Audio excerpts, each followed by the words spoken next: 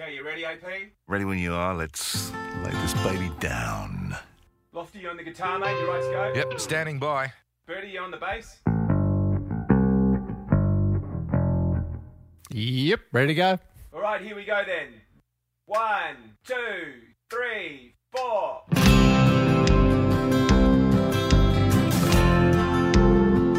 Just two good old boys. Two good old boys! Never meeting no harm.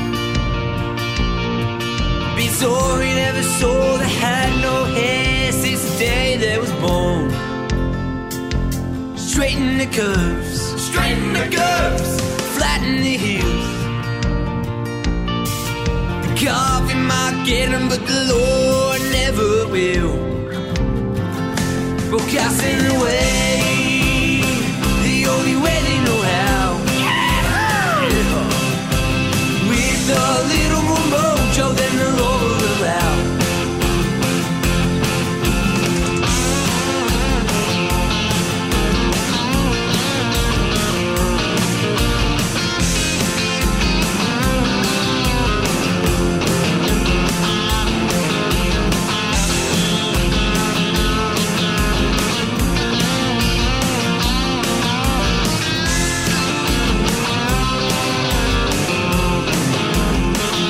Broadcasting away the only way they know how.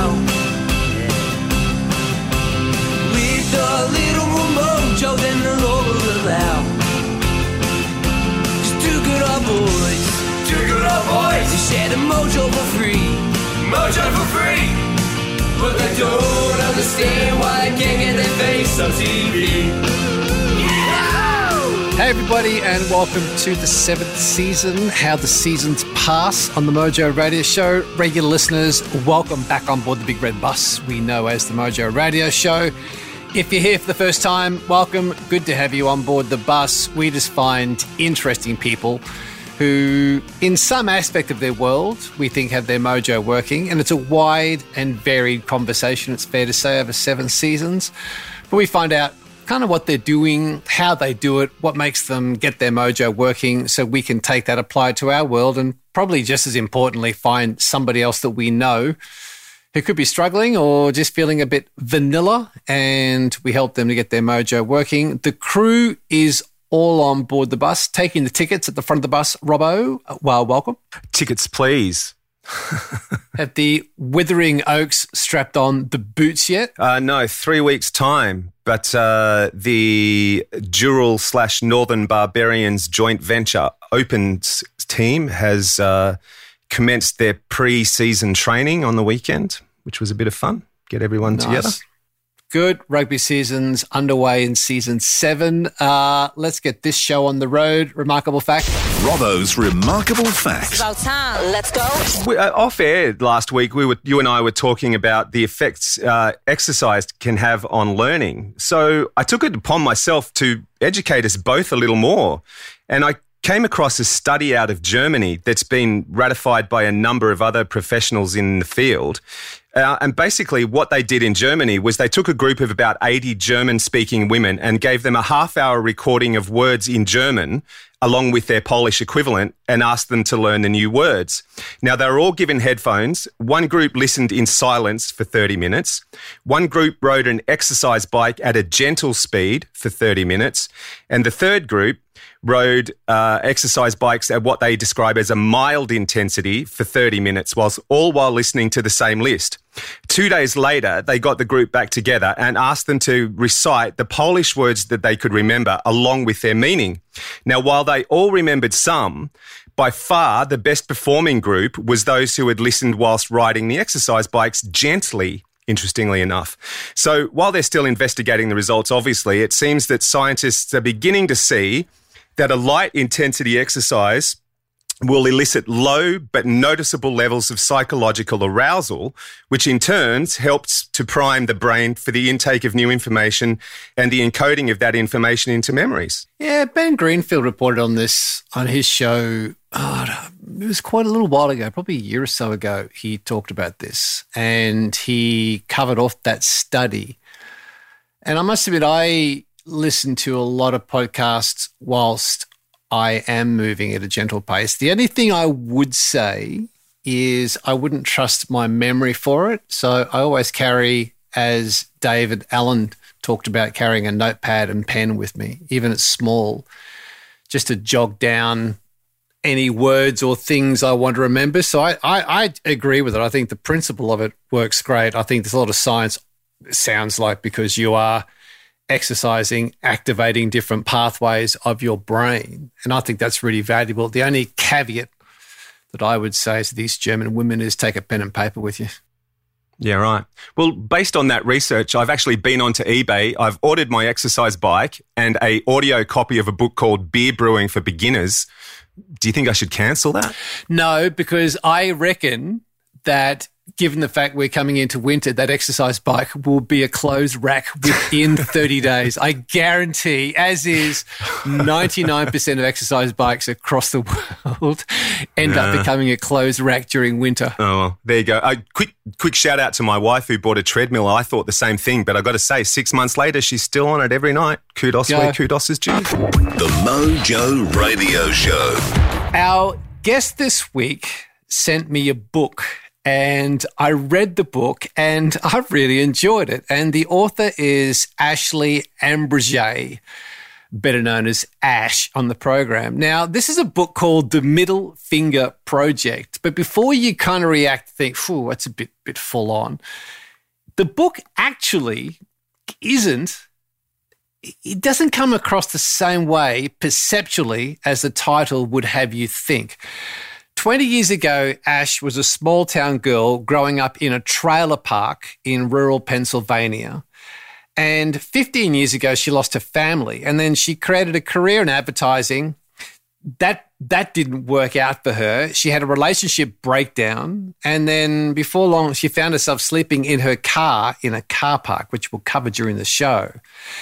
Now, at that point, it's where Ash decided to actually pursue her own dreams as a creative writer, and she quickly built a 6-figure business doing what she actually loved, using nothing more than the internet and her voice. Ash leads a tribe of fans across the world who follow her Middle Finger Project, and that's now become like a kind of media company in a way that helps all of us find our voice and then shows us how to use it to build whatever we want to build. It's actually a really interesting story.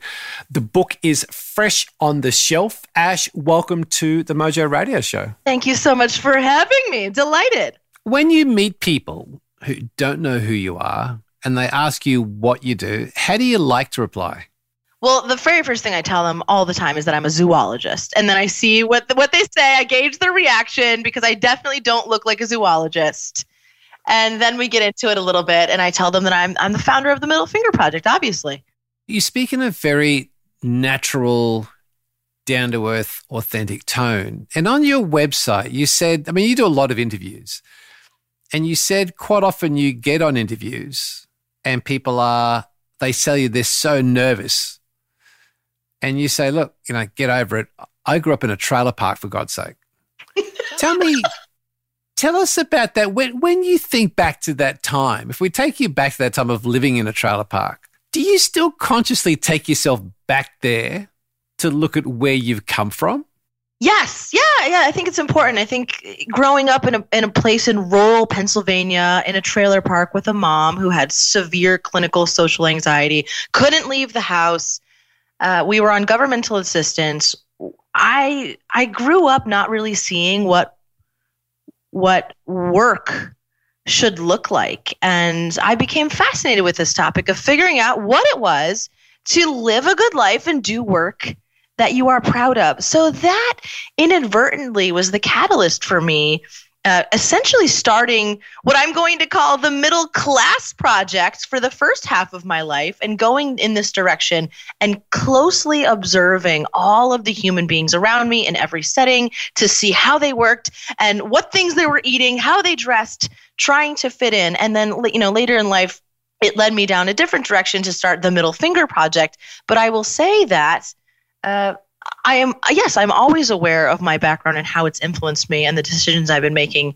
I think it's something that was one of the best things that ever happened to me, frankly. If you go from your childhood in a trailer park, and then your work primarily when you started out was in marketing and kind of PR. What was the moment you actually decided that rather than work for others, you'd do it for yourself? And what I'm curious about is that something you wrote about in the book, you said, we keep working for the wrong things like money, for example. But what I didn't realize then is that money can't cure the deep satisfaction of a person who's exasperated by their own life. When you think back to that period, you must meet a lot of people who feel exasperated. What was the actual moment where you decided to take the step? There were a couple of things going on simultaneously, but I will say that one of the things that was most disappointing to me was discovering that traditional work, and success for that matter, lacks real genuine wit and imagination and creativity and originality. And I was kind of bumping up against all of these walls in my corporate career where those things weren't being rewarded. Some of the research that I've done over the years talks about this difference between what it is to be happiness and meaningfulness. And the difference between the two is simply happiness is about getting what you want, right? So like the salary, the job, great. And then meaningfulness is about getting what you want while also expressing and defining yourself while you do it. That for me was the missing piece. And the moment when I realized I really needed to strike it out on my own was when my regional director flew in. I was in advertising sales, and he went on a ride-along meeting with me. It was a very important account, and I thought that I was giving my all. I was connecting with the client. I thought it was going to be great. And then at the end of the meeting, they said the kiss of death, which was, okay, great, we'll think about it and get back to you. And in that moment, I knew, I had embarrassed myself. My regional director's watching me. We walked out into the parking lot, and he said to me, Ash, you're not there to make friends. You're there to make money. And I think you need to tone it down a bit. And at first I thought he was right. I was mortified. And I got into the car just completely defeated. We're driving along for no longer than 5 minutes when the phone rang. And the client called and they said, Ash, just kidding. You know what? We loved you so much. We're just going to do it right now. And in fact, can we make it double? And that was one of the reasons that I realized that, gosh, I don't think that people understand the value of their own creativity. That was the moment for me when I thought, I've got something useful here that I think I can do something with. One of the things that I took from the book is, apart from the tone and style of your writing, which is quite unique, the other thing I took from it is that I guess there's a hope that people read the book and at least do an audit on themselves, because something you wrote in the book, you said, we resign ourselves to sticking it out, making the best of it, focusing on the good. Is part of the book to be a catalyst to at least do the audit to say, is that you? And is there more in you that's more meaningful? Is that kind of the mission that you're on, is to get people to have this conversation with themselves? Yeah, the mission I'm on is to get people to stop being grateful for what they've got. I think it's some of the world's worst and most dangerous advice that anyone can be giving to another person, especially people who are in a position where they've got kind of a decent job. And that's where this guilt is coming in, because they're going, well, geez, I make enough money. I've got a roof over my head. I've got some nice things. I can go to Target and the grocery store and fill up my cart and get whatever I want. And those are the people who are living out of that guilt. So this book is like, hey, listen, I know that's that little feeling of anarchy inside of you. Chase it down. Go follow your most dangerous ideas. It's actually mission critical that you do. It's a very real emergency when you're not actually feeling fulfilled by your own life. Speaking of being unfulfilled, you went through that period in marketing and PR. You had success. And then what seems to be a pivotal moment in this whole story for you, Ash, is you mentioned Target, which sits alongside a Kmart, and you find yourself sleeping in your car in a Kmart parking lot. How did that come to be? And how long were you actually living in your own car? Yes, well, that's the thing. Where you start off going down this road of like the middle class project and doing all of the right things, especially for someone like me who had grown up thinking that I had to do everything the right way as my big insurance policy to make sure I didn't crash and burn. And once you get there and you discover that not everything is cracked up to what you thought it was going to be, it's devastating. So what ends up happening is I did what every young 20-something person does when they first start feeling disillusioned. And I took out $80,000 to go to grad school. I thought maybe the answer's there. And in my studies, I studied linguistics. The thought had occurred to me that if human beings have developed 100 different ways to communicate with one another, then maybe they had also developed 100 different ways to be happy. And so I began a new hunt, and I started searching in subcultures and going salsa dancing and taking all sorts of foreign, languages and doing exchanges and traveling and looking for the answers in other cultures. And it was then that I met a man. Of course, I met a man, and he was very handsome and attractive. And what I found refreshing about him was he actually had a job working for $10 an hour, delivering frozen food supplies, and was one of the most content people I had come across. And I started thinking, okay, well, I'm curious about this. Maybe the answer is to lower my expectations of myself. And with that came this kind of like rebellion against everything that I had done and built. I wasn't happy with that. It felt all very shallow. I was like, well, maybe I don't need a guy with a decent golf swing and a good paying job. Maybe this is the answer over here. And I made some rash decisions. I made some very poor financial decisions. And I quit my job. I struck it out as a freelance writer. I was going to do this thing and no one was going to stop me. And that's when I came home one day and found 20 different identifications in this man's drawer, all with the same photograph and all with different names on them, which led to an argument. And it was like, okay, well, I'm going to have more integrity at this point by sleeping in my car in a Kmart parking lot than I will staying here. And that's how I found myself there with $26 to my name and no options. I didn't have the options available. I didn't have anywhere to go.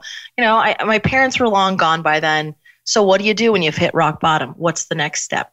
How long were you there for? How long were you living in your car in a Kmart parking lot? Exactly 24 hours. 24 hours. 24 hours, Gary. What happened was I found I found God. No, I'm just kidding. Elton was there? Yeah. No, I listen. I was struggling. I was young, and I just didn't know what to do. I didn't know what to do, and I sat there and I listened to this guy. He was a radio announcer. And he was just going about his business, and I sat there. I was crying, just a mess. And this guy gets on the radio and says something that profoundly changes the course of my life. And he says, "Hey, everybody, the new Rihanna album is now available for pre-order." And in that moment, I realized two things very important. Number one, art is worth paying for. Like, wow, Rihanna, that's what she does for art. She makes art.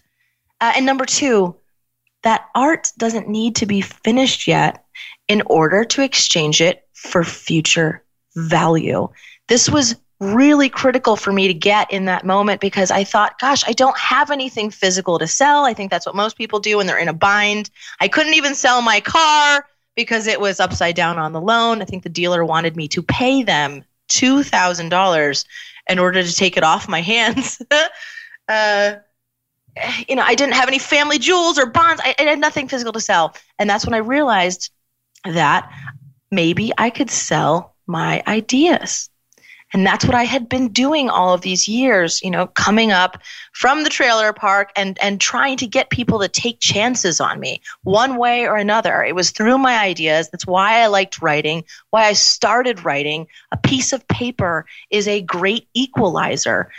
Words on a page, you can't tell where someone's from, and you can't be biased against them. All that matters are their ideas. So it was that night that I decided to make my very first offer to the world. And I said, hey, here's what I'd like to do. Does anyone need any help? Can I write for you? And within 24 hours, I made my first $2,000 without having a website or the perfect social media accounts or anything in order. I had no idea what I was doing. But because I had the courage to make that offer, it changed the course of the rest of my life. The other great synergy between you hearing Rihanna in the car and the relationship you'd just been in is that song of hers, Love the Way You Lie, all about broken relationships. Isn't that awful? That's like creepy. Yeah, there you go. Yeah, I think that was the album, actually. Yeah, right. Rihanna and Eminem. Yeah, well, there it was. Ash, you've made a career out of writing. But what's curious is you've said that you're more yourself when you write than when you are meeting somebody in person. Why is that? So to this day, yeah, we all face dream zappers, I call them, people in person who want to bring you back down to earth, and they really maybe mean well. And their suggestions are that you should play it safe and bide your time and welcome to the real world. And this is, that's why they call it work. It's supposed to be hard.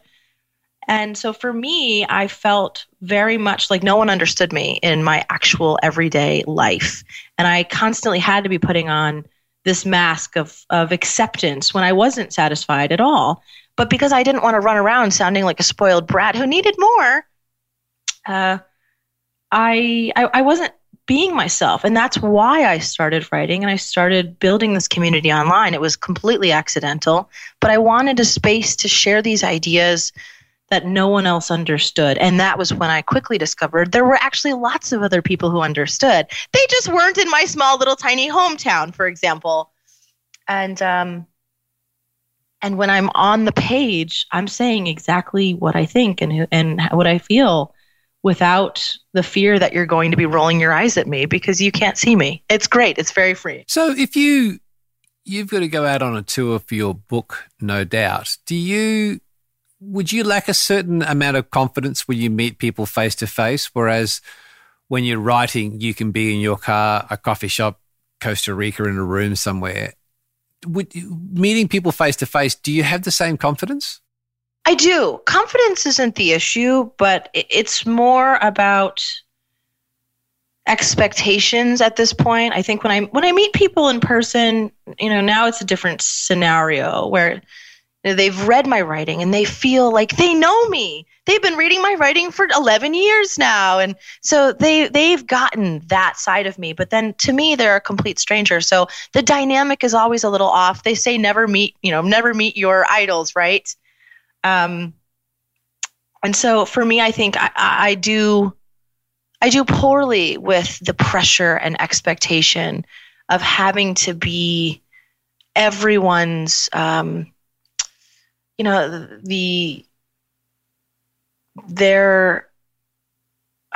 don't want to say mother, but that's what it feels like sometimes. And that's why I like doing it through things like books and containers that are more scalable and make sense, where I can share ideas and a message with the world without it feeling like, I'm giving too much of myself. So I like it, but to a point. That leads me to a paragraph from the book, which was sort of took the oxygen out of the room for me. And it said, you said, "Sorry," I spat, slinging my purse around my neck. "If you're not well enough to take care of your garden, then maybe you shouldn't have one anymore." Her eyes whirled, her head turned on the pillow. I've never regretted another statement more in my life. Well, if you're going to die, I'll let your tomatoes die.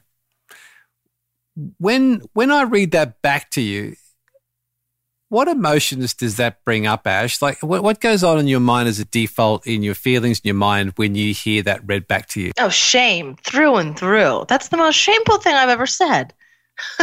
And that's why I think it's important to write about that too.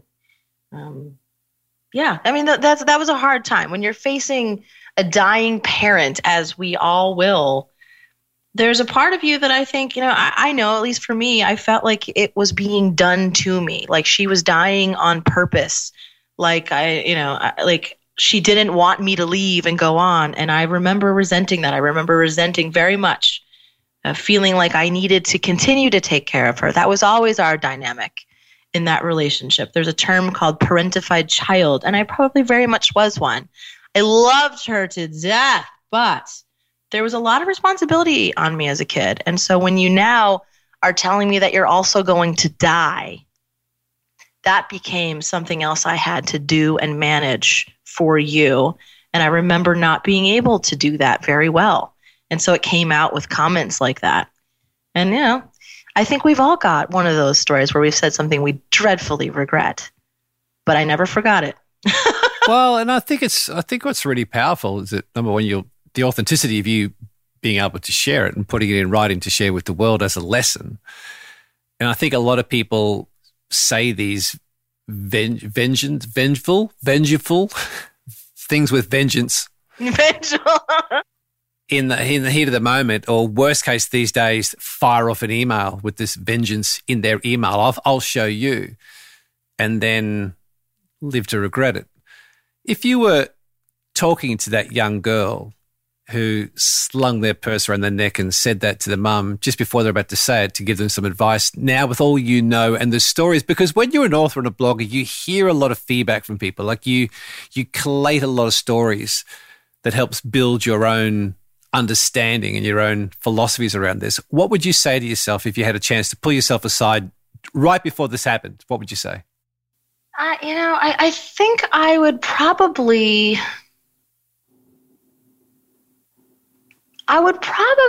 advise myself to be okay with being sad and be okay with not knowing what to do next. I always felt such a great responsibility to have it all figured out and have it figured out for her and have it figured out for me. And I think that there was a lot of bravado going on at that time because I felt like I was kind of an animal being backed into a corner. And I remember going back to my dorm room because, I'm still in school when this was happening. And I was going back and forth, taking her to doctor's appointments. And when she died, it was very sudden. I didn't see that coming. I remember my friends in the dorm room kind of held a little intervention for me after a day or two because they said, Ash, we're really concerned about you because you're not crying enough. You're like weirdly laughing. And this just doesn't feel right. You need to grieve. And for me, it was very much a defense mechanism to put on that air of bravado, to make myself believe that I was strong enough to continue on and do whatever I had to do. And I think that I'm sad that I didn't get to be a little bit softer and just allow myself to be sad and sad with her.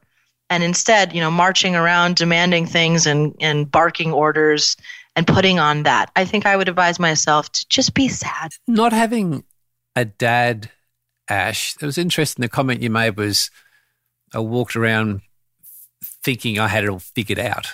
And you, with your childhood, as it seems, is part of that the fact that you didn't have a dad and you had to do a lot for yourself? Do you think that had an impact on your emotions back then, your philosophies, your thinking back then, and something that you can reflect upon now and take lessons from? Oh, certainly. One of the best things about not having a dad is that you don't actually miss a dad because you've never had one before. So I think that, yes, of course, from a young age, I was incredibly independent. But but I didn't realize that I was necessarily at a disadvantage. So that was my advantage. And then I did have someone who acted as a dad to me, and he was wonderful. He passed away when I was 14. But for me, that life lesson was really, this realization that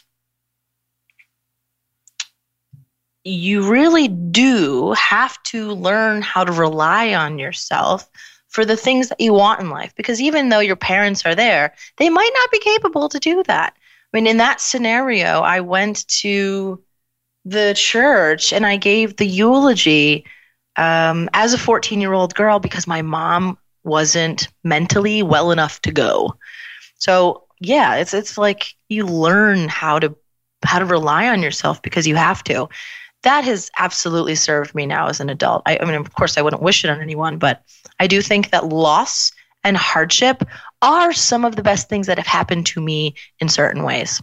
Tell me about your identity, Ash, because you could quite easily have lived your life as a trailer park chick. You could quite easily have taken the identity of a Kmart car park homeless person. And you talk about identity in the book where you weren't just writing a blog, you became a writer. Now you've done a book, you've become an author. Take me through your identities of how you've seen yourself and how you see yourself today, because identity's been a thread through the show for maybe the last 3 seasons, from the James Clears and all these sorts of people who've written about identities in different ways. And it's something I'm quite fascinated by, because you quite easily could have kept the identity you had, which could have led you down some pretty dark places, but instead you've changed that. Tell me your conscious view of identities, how you've seen yourself and where you are today. This is a fantastic question. Growing up where I did in this trailer park, I always saw myself as an outsider because of that. And also because my parents were actually originally from the city. So now you've got a couple of Democrat liberals raising this kid in the middle of a very Republican small town conservative area. So this happened. I mean, this affected me in so many ways, but I always felt like an outsider. So when you've got me as this young girl, I felt like I didn't belong in any way, shape, or form, not in my community and certainly not in school for that reason, constantly having to put on this mask. But I also saw myself as someone who was very capable because I excelled academically. And my mom was very, very careful to always encourage that. And she made the biggest deal out of any time I got a single little pin, and getting that feedback from her, right? Like it was important to me because I saw that was kind of my ticket. And so I saw myself as very capable, but also as an outsider. And that outsider identity has, right? I now own the company called the Middle Finger Project. It is there embedded in me forever. And I don't think that I've actually changed that much when it comes to my identity, because while the things I do have changed very much, I always have been and will be someone who considers himself a bit of a contrarian, and right, that's always been the common thread to this day. And I don't know if that's a function of never having fit in. I think before it was, but now it's a conscious choice. That is my identity, and maybe that is part of why I do what I do. It's really interesting, Ash. I want to try and put a few things together here to get your views. But we interviewed a guy a couple of seasons ago called Jay Redmond, who was a Navy SEAL who was shot in the face in Afghanistan, and very, very brutal situation, went to hospital, had 27 surgeries. It was just, and he had a sign that people can find easily online. It's put in Jay Redmond red poster in his hospital room. So he had this sign on the door, which even one of the presidents saw and came to visit him in hospital because of this sign. And the sign said, "Don't come in here with pity or feel sorry. I got injured doing what I love doing to protect people that I love for a country that I love. And whatever happens to me, I'm going to overcome it."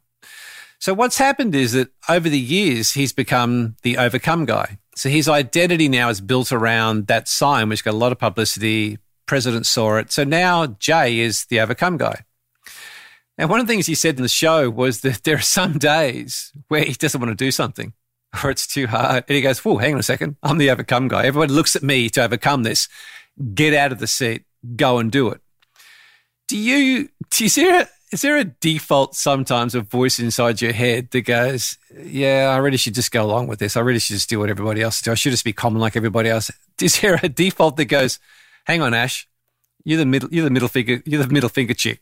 Like, we can't do this. We have to do what we believe in"? Does that default ever go through your mind? Yes, absolutely. To my benefit and to my detriment. I can't so much as send an average Christmas card because it pains me to do something that is just like, "Oh, wow, that was unoriginal." Yes, it's great. Yeah, it's my identity is who I am. That's definitely why I'm ordering 20 middle finger piñatas and not just sending these books around in a plain yellow envelope as was suggested to me. I do take pride in the creative approach. Right? The creative approach is how I've done everything. So without that, I certainly wouldn't be myself. But there's also the scrappy identity. And someone had said to me recently, gosh, when you grow up identifying as a scrappy person, like that is who you are. And, you'll do anything and figure it out. It becomes really difficult to let things be easy because then it takes away your identity. It almost can't be easy because then who are you? Can you order 21 middle finger piñatas and send us one? Because that'd look really cool hanging in the studio. Middle finger piñata. That'd look so cool hanging in the corner of the studio over there. That'd be brilliant. I mean, they have bright pink fingernails, but I would happily do so. Even better. I love bright pink fingernails. Actually, it's funny. There's a history to you being here, Ash, because in our 7th season now, from our voiceover guy, AP, from the voiceover booth, looks out each morning and has been giving us the middle finger. And I thought that meant one thing, but what he was really saying was we should get Ash Ambirge on the show. So what I realize now, for 7 seasons, he's been saying, "Hey, get this chick on." So I think the piñata hanging down would give me a chance to send Ash Ambirge back into the voice saying, "I got your message and here's one for you, a pink piñata."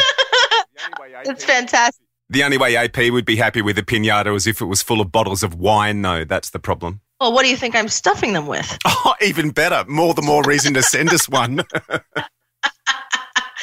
Yeah. I always joke that I've got trademark over the middle finger project emoji and the gesture as a whole. So, I love it. Collecting. Yeah, I'm collecting on that. I don't think there's a more powerful symbol in the world, is there? Let's be honest.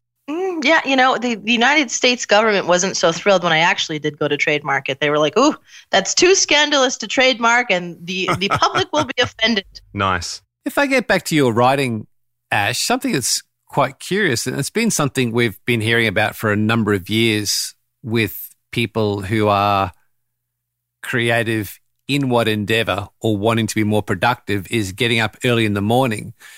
You actually said that getting up early for you and making that a ritual or routine actually had a massive impact on your writing. How did you go about doing that? Like, what crystallized that moment where you went, actually, this really is helping my creative process? Well, the first step is to move to the country of Costa Rica because the sun comes up so early that you won't even know you're getting up early. You think it's like 9 o'clock, but it's really 4:30.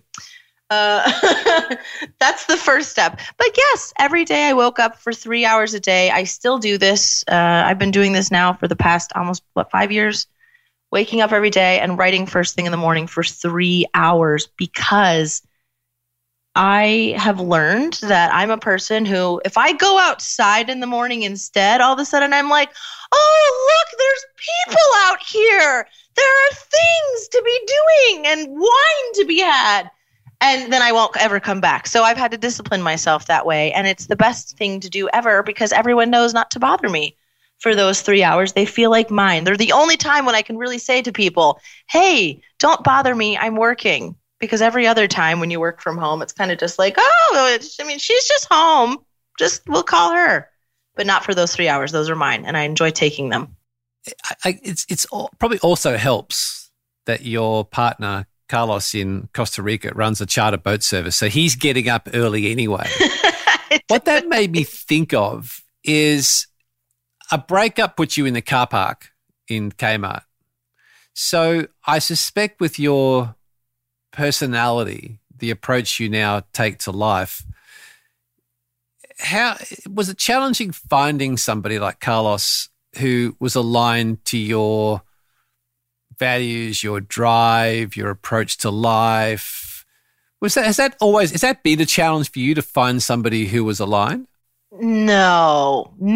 I've met the most interesting people around the world. Fascinating, really creative, driven human beings. And I think that, travel is the best thing you can ever do for any reason, certainly for personal development and also for apparently relationships, because I wanted nothing to do with a relationship at the time. And that's, just how much I adored him. I ended up going to live in Costa Rica to be where he was.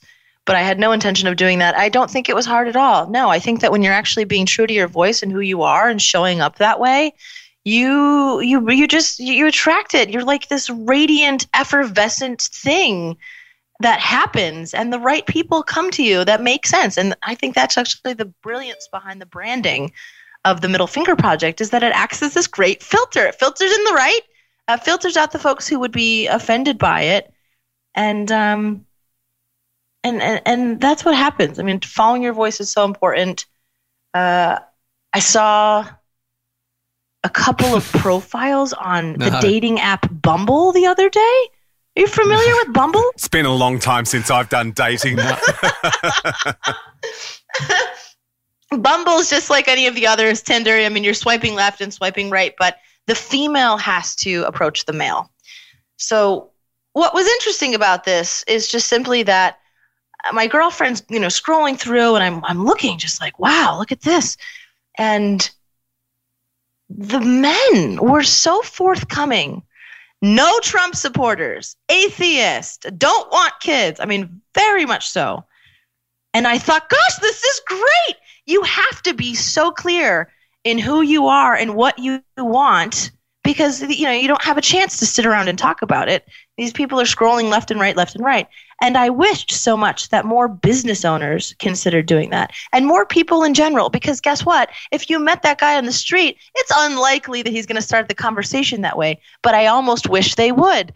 This was my advantage with being a blogger and a writer. I was putting myself out there on the page every day. So you bet your butt that Carlos read all of that, and he knew exactly who I was, and it was great. It's wonderful. You know what occurs to me hearing you tell the story of the girls having to approach the guys is if it was the other way around, they couldn't call it Bumble, they'd have to call it Fumble. Yeah,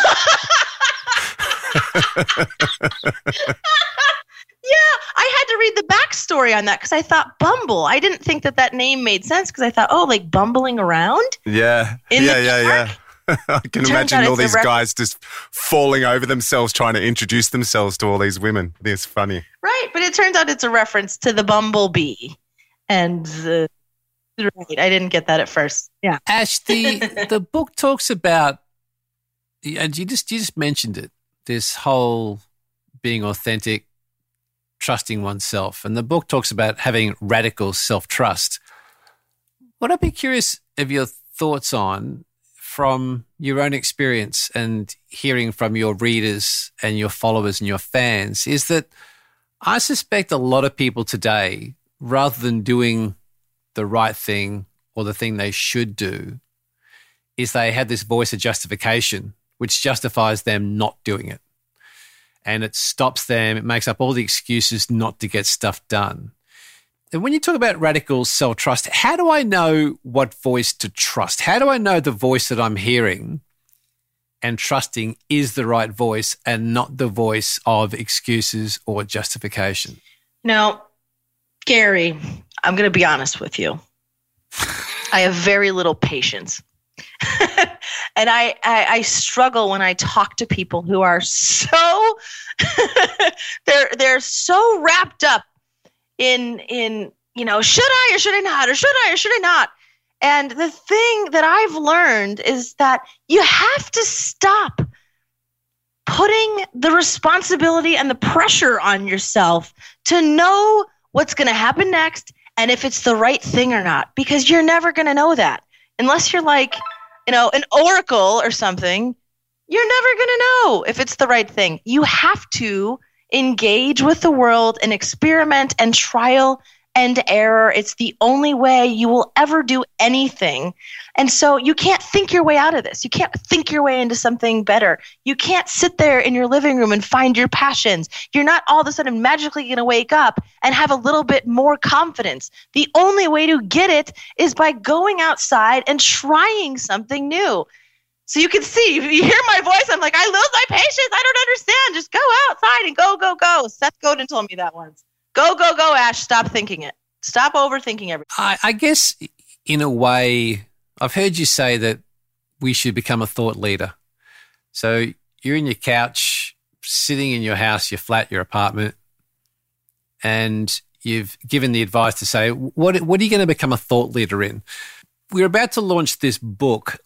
What is Ash Ambirge a thought leader in? How would you qualify what you think you are a thought leader in? I absolutely exist to give other people their own voice. Time and time again, that's what people tell me from my writing. I can tell you till I'm blue in the face how to write a proposal or sell your ideas or make money or whatever it is. But time and time again, people are like, hey, thanks so much. I read your writing because your voice helps me find mine. So that's the common thread. That's the product that I'm actually selling is that, a little bit of confidence. Yes, thought leadership. Ideas. These are my ideas. Just to wrap this little shindig up, a couple of quick things.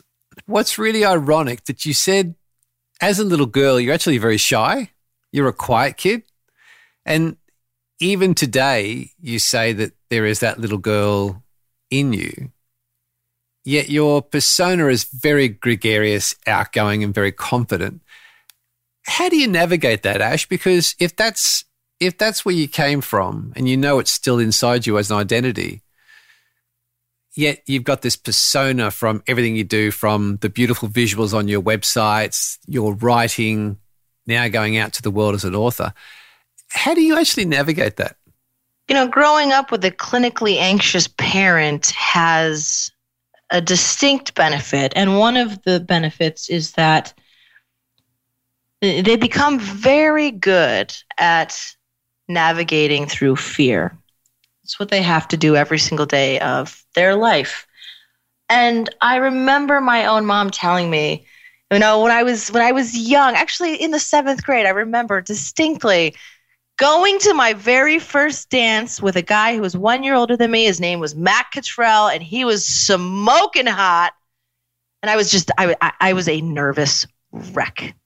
And she said, Ash, you know what? All you have to do is just ask other people questions about themselves, because when you make other people feel like a star, they will love you for it. And I started doing that, and I've done that my entire life. I mean, this interview process is actually bizarre for me because now I can't be asking you questions. And trust me, I have tried in interviews before. But it was a great starting point for me, because I learned that what she said was true, but really all of us to some extent feel very much the same way. And I think that when you make other people feel like you're genuinely interested in them and they are the most fascinating person in the room right now, you take the pressure off yourself to have to be the most fascinating person in the room. And then what happens is you just naturally start talking to people and you stop worrying about, what you sound like and if did you say the right thing and just, genuinely look at them and say, wow, this person standing in front of me is the most fascinating person right now. I'm so curious about them. What can I ask you? And that's how I started. And then I found out that people actually were fascinating. And I was no longer pretending that they were. But really, when you listen to people and you talk to them, they are fascinating. And I think that's helped develop my own personality because I'm no longer scared to talk to people because they actually have so much to say. And it's brilliant when you stop thinking so much about yourself and start thinking about, what this person has experienced in this life and how you can apply that to your own. Right at the very end of the book, there was a statement you said, and boy, do I hope this book has made you unsatisfied. And it made me think of a quote by a lady called Helen Delland who said, perhaps absolute satisfaction is the death of desire. And I'm just wondering, people will buy this book, hear you interviewed, see your stories. And Ryan Munsey, who does the Better Human Project, said whenever he reads a book, he's always trying to work out what's the author trying to say. And I guess based on being unsatisfied and absolute satisfaction being the death of desire, what's the author's desire from this book, the Middle Finger Project? What's your absolute number one desire for people, the message to take from the book?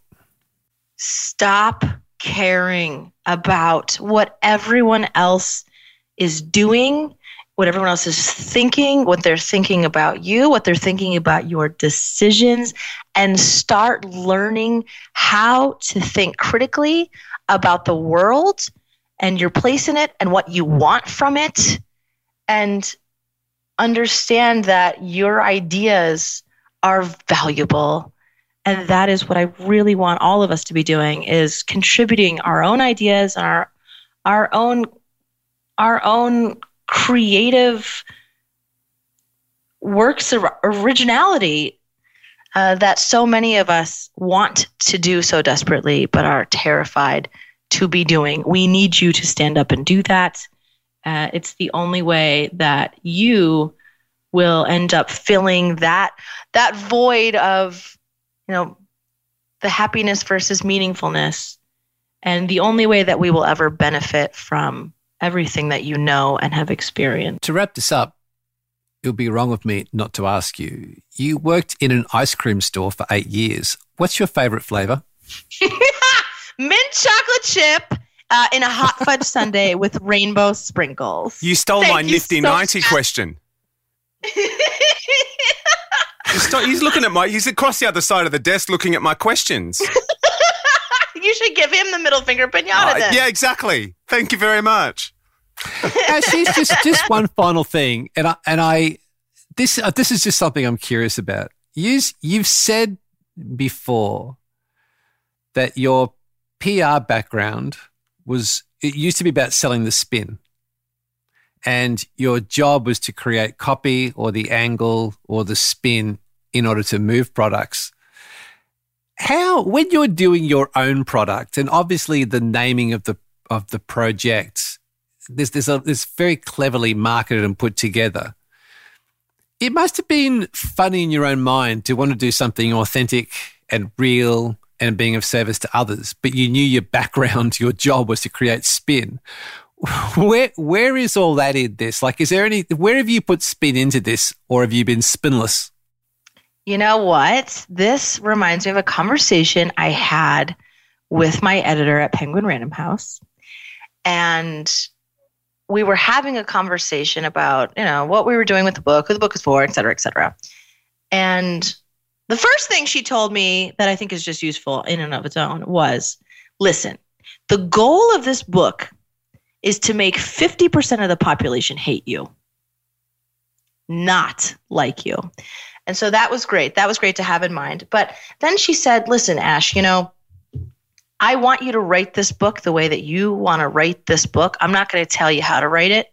I want you to write this book because there's value in the stories and your experiences and the things that you have extrapolated from those, and that's going to be the book. But what we can change and what we will continue to change and mold and tweak as we go is the packaging, because we can always change the packaging.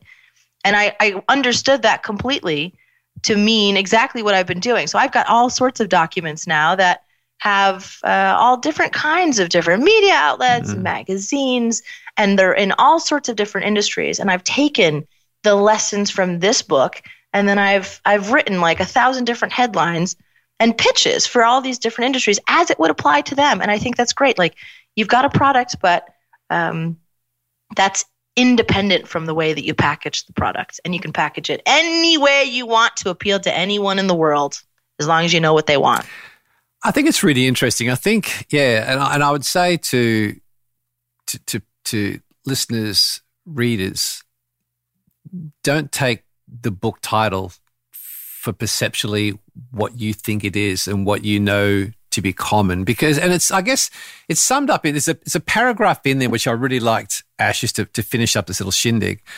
It said, the same will happen to you when you get the courage to try something new. You will threaten people, good people, reasonable people, trusted people, people you've known for years. Your ambition will be a sore reminder of their lack. You'll be mocked. You'll be teased. You'll be questioned. You'll be poo-pooed. And for a very brief moment in time, you'll wish to reconsider, but don't. And I just think this book is it's actually rich with reminders for us to have those dreams and have a crack. And as Seth Godin said to you, go, go, go.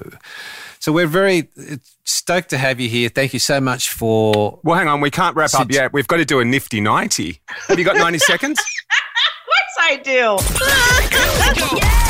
Robbo's Nifty 90. So the first thing, 3 words that would describe yourself. Loud, honest, sincere. What's the last meal you regret eating and why? The sweet potato fries I just had for lunch. There was way too many of them and I ate them all. Good on you. I'd do the same thing. Are you a dog or a cat person? Cat. What's something you've always wanted to do but haven't? Skydive. Wow. What's the last movie you went to see? So not something you watched on telly, but one you actually went and sat in a theatre. Ooh, there's one with women. I'm really bad at pop culture and movies. The Hustle, is that one? Okay, that'll do. I think that was it. What's your favourite place to read a book? Bed at night. What's your favourite swear word? Fuck. And what's 3 things you would take with you if family, friends, animals, all that stuff was safe? If your house was on fire, what 3 possessions would you grab to take with you? My diaries from 1990, 1994, and 1997. Wow, very specific. And here's the big question. You wake up in the morning, your mojo's not quite happening. Today's not the day to get out and write. What's the song that you go to on your iPad, iTunes, Spotify, whatever, to get you suitably motivated for the day? Taylor Swift, Bad Blood. 'Cause baby, now we got bad blood. Hey, now we got problems, and I don't think we can solve them. You made a really deep cut, and baby, now we got bad blood. Hey, I love that song. Do you really? Bald. I do. Yeah, I love Taylor Swift. She's got a new documentary out called Americana, and it is good. Do you know what? I'm 50 years old, but work in CHR radio, so contemporary hit radio, and I've got to say, I get the Taylor Swift thing. Her music's not my taste, but I get it. I really do get it as a 50-year-old male. Isn't that bizarre? There you go. I love it. She grew up just miles away from me here in Reading, Pennsylvania, so she's my girl. We get each other. She just doesn't know it yet. Nice one. Well, can I just say, for someone who doesn't suffer fools very easily, you've been very patient with us for the last hour. Oh, I think you're lovely. And surprise, we just got news the other day that the Middle Finger Project book will be in airports and train stations in Australia. And it's also being picked as the Book of March. Oh, wow. What's the Book of March mean? Educate an uneducated, clearly uneducated literary person. I think it means just like the month of March. It is this organization's book pick for the month of March. Oh, wow. Congratulations. Apparently they're in charge of the train stations and the plane bookstores. Airport bookstores.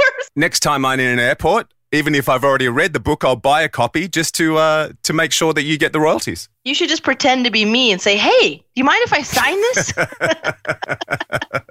They'll buy it. Yeah. I'll flip him the bird. Yeah, that's all you got to do.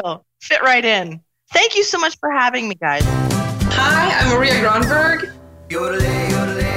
I'm a climber. I climbed Mount Kilimanjaro 4 times and summited Mount Everest this year of May. Oh man, I'm struggling through the Mojo show. The Mojo Radio Show. I reckon that's got to be the greatest title of a book in a long time. Yeah, it is. And it's kind of, when I got the book, I wasn't sure it was sent through to me. And I thought, I'll have a browse, do the right thing, as I do with every book that's sent to me. I have a browse. And I actually found myself getting into it. And it is a great title. And I think being a marketing and advertising PR person, Ash has used that to get the attention. But when you look at it, I mean, the takeouts for me in hearing Ash talk during the interview and reading the book is she's created a pretty powerful tribe. And I think that comes from her strength is knowing what she's really good at, which is her irreverent writing style, and then saying, well, that's what I love doing. How do I actually make some money from it? Yet the sad thing for me, the thing I love about Ash doing this is that everyone can do this. This is not something some people can do, others can't. This is something we could all do. If we just think about what is it you're really good at and what do you love doing? And it's funny that probably the last 2 years on the show, we've had a number of people talk about motivation. And motivation is said to come from finding something you're really good at and doing it and digging into it. And it's something that I just read last week in Marcus Buckingham's new book called The 9 Lies About Work, is we quite often don't ask ourselves, what are we really good at? And especially for someone who runs a team, do you really understand what skills and competencies your team have where they feel good about their skills and they think they're good at them? So I don't know. I took a lot from Ash's thing. I guess it's easy to look at her stuff and go, well, her back was up against the wall, living in a car, lost her family, lost a relationship, wasn't sure what to do. But I don't know. Maybe your back doesn't need to be against the wall. Maybe you could just have a moment where you sit down and go through this. And I like the idea that she writes for herself and she has the guts to hit publish. She's certainly got her own style and her own voice. And I think that quote that came from Seth Godin that he sent to her an email saying, if you've got any doubts about doing what you're going to do, go, go, go. And yes. So I like Ash. I think it's a worthwhile read, and I think she's onto something. You know what I loved about the story was, and something we've talked about for years on the Mojo show, and probably we haven't had a chance to demonstrate so often, is that yes, her back was up against the wall, but I love the light bulb moment. I mean, she was simply sitting in the car listening to the radio, and true. Bang. That moment of inspiration just hits, you know, that to me, that's really cool. Shout it out loud. Shout it out loud.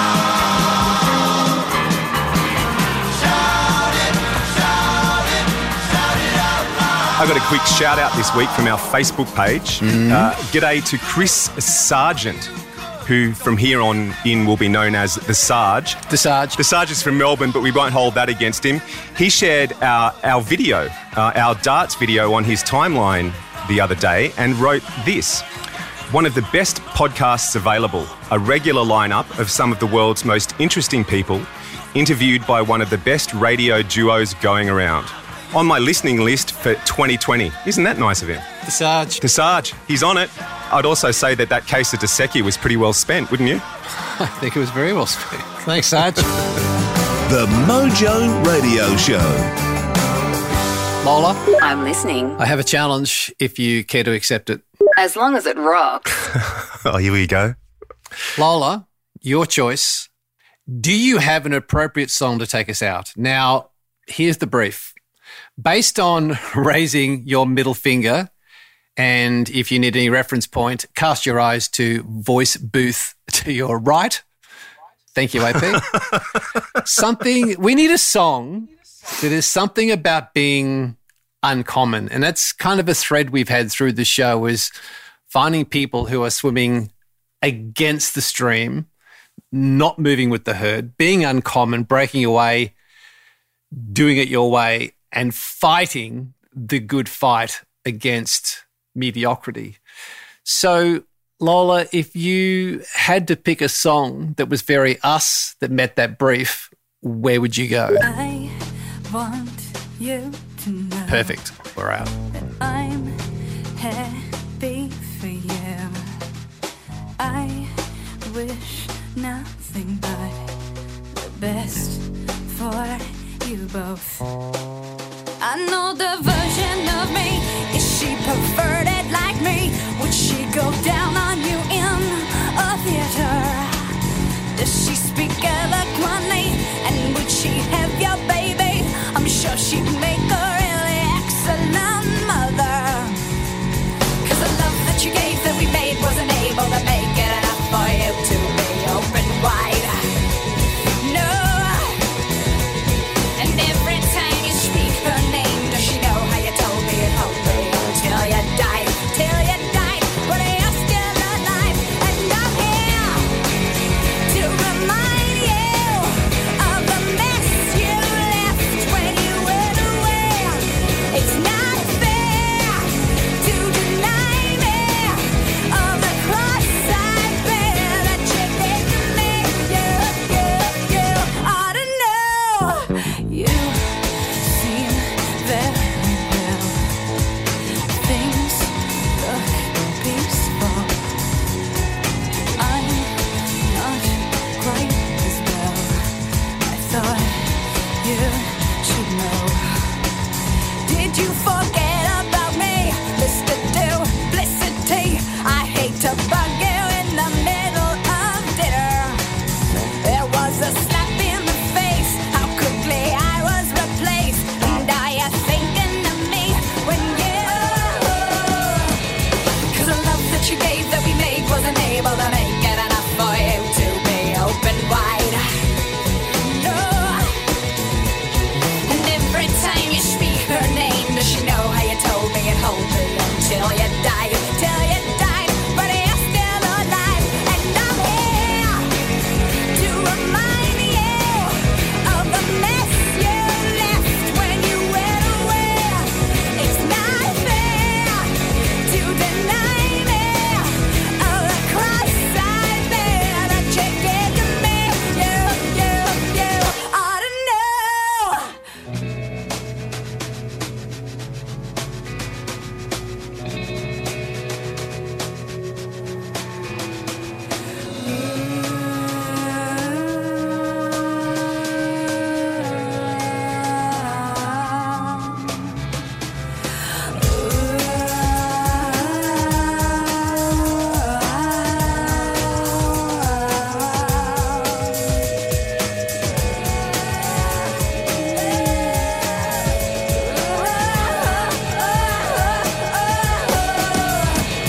Cause the joke that you laid in the bed that was me, and I'm not gonna fade as soon as you close your eyes. And you know it. And every time I scratch my nails down someone else's back, I hope you feel it. Well, can you feel it?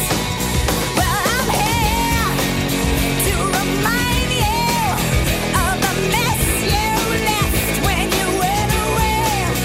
It's not fair to deny me of the cross I bear that you gave to me. You ought to know. I'm here to remind you of the mess you left when you went away. It's not fair to deny me of the cross I bear that you gave to me. You ought to know. The Mojo Radio Show is produced and recorded in the basement of Voodoo Sound. For more tips and tools to get your mojo working, check us out on Facebook at The Mojo Radio Show or online at themojoradioshow.com. To help us get better and give more people the opportunity to touch up their mojo, you can now find us on Patreon. Follow the links on the front page of our website, and for a coffee or two a month, you'll get regular bonus material and a copy of Explosive Hits 19, the best of the Mojo Radio Show. In the meantime, to polish your next audio production, check out voodoosound.com.au. For more about Gary, see GaryBirtwhistle.com. And to book me, go to andrewpeters.com. Andrew Peters speaking. See you next time.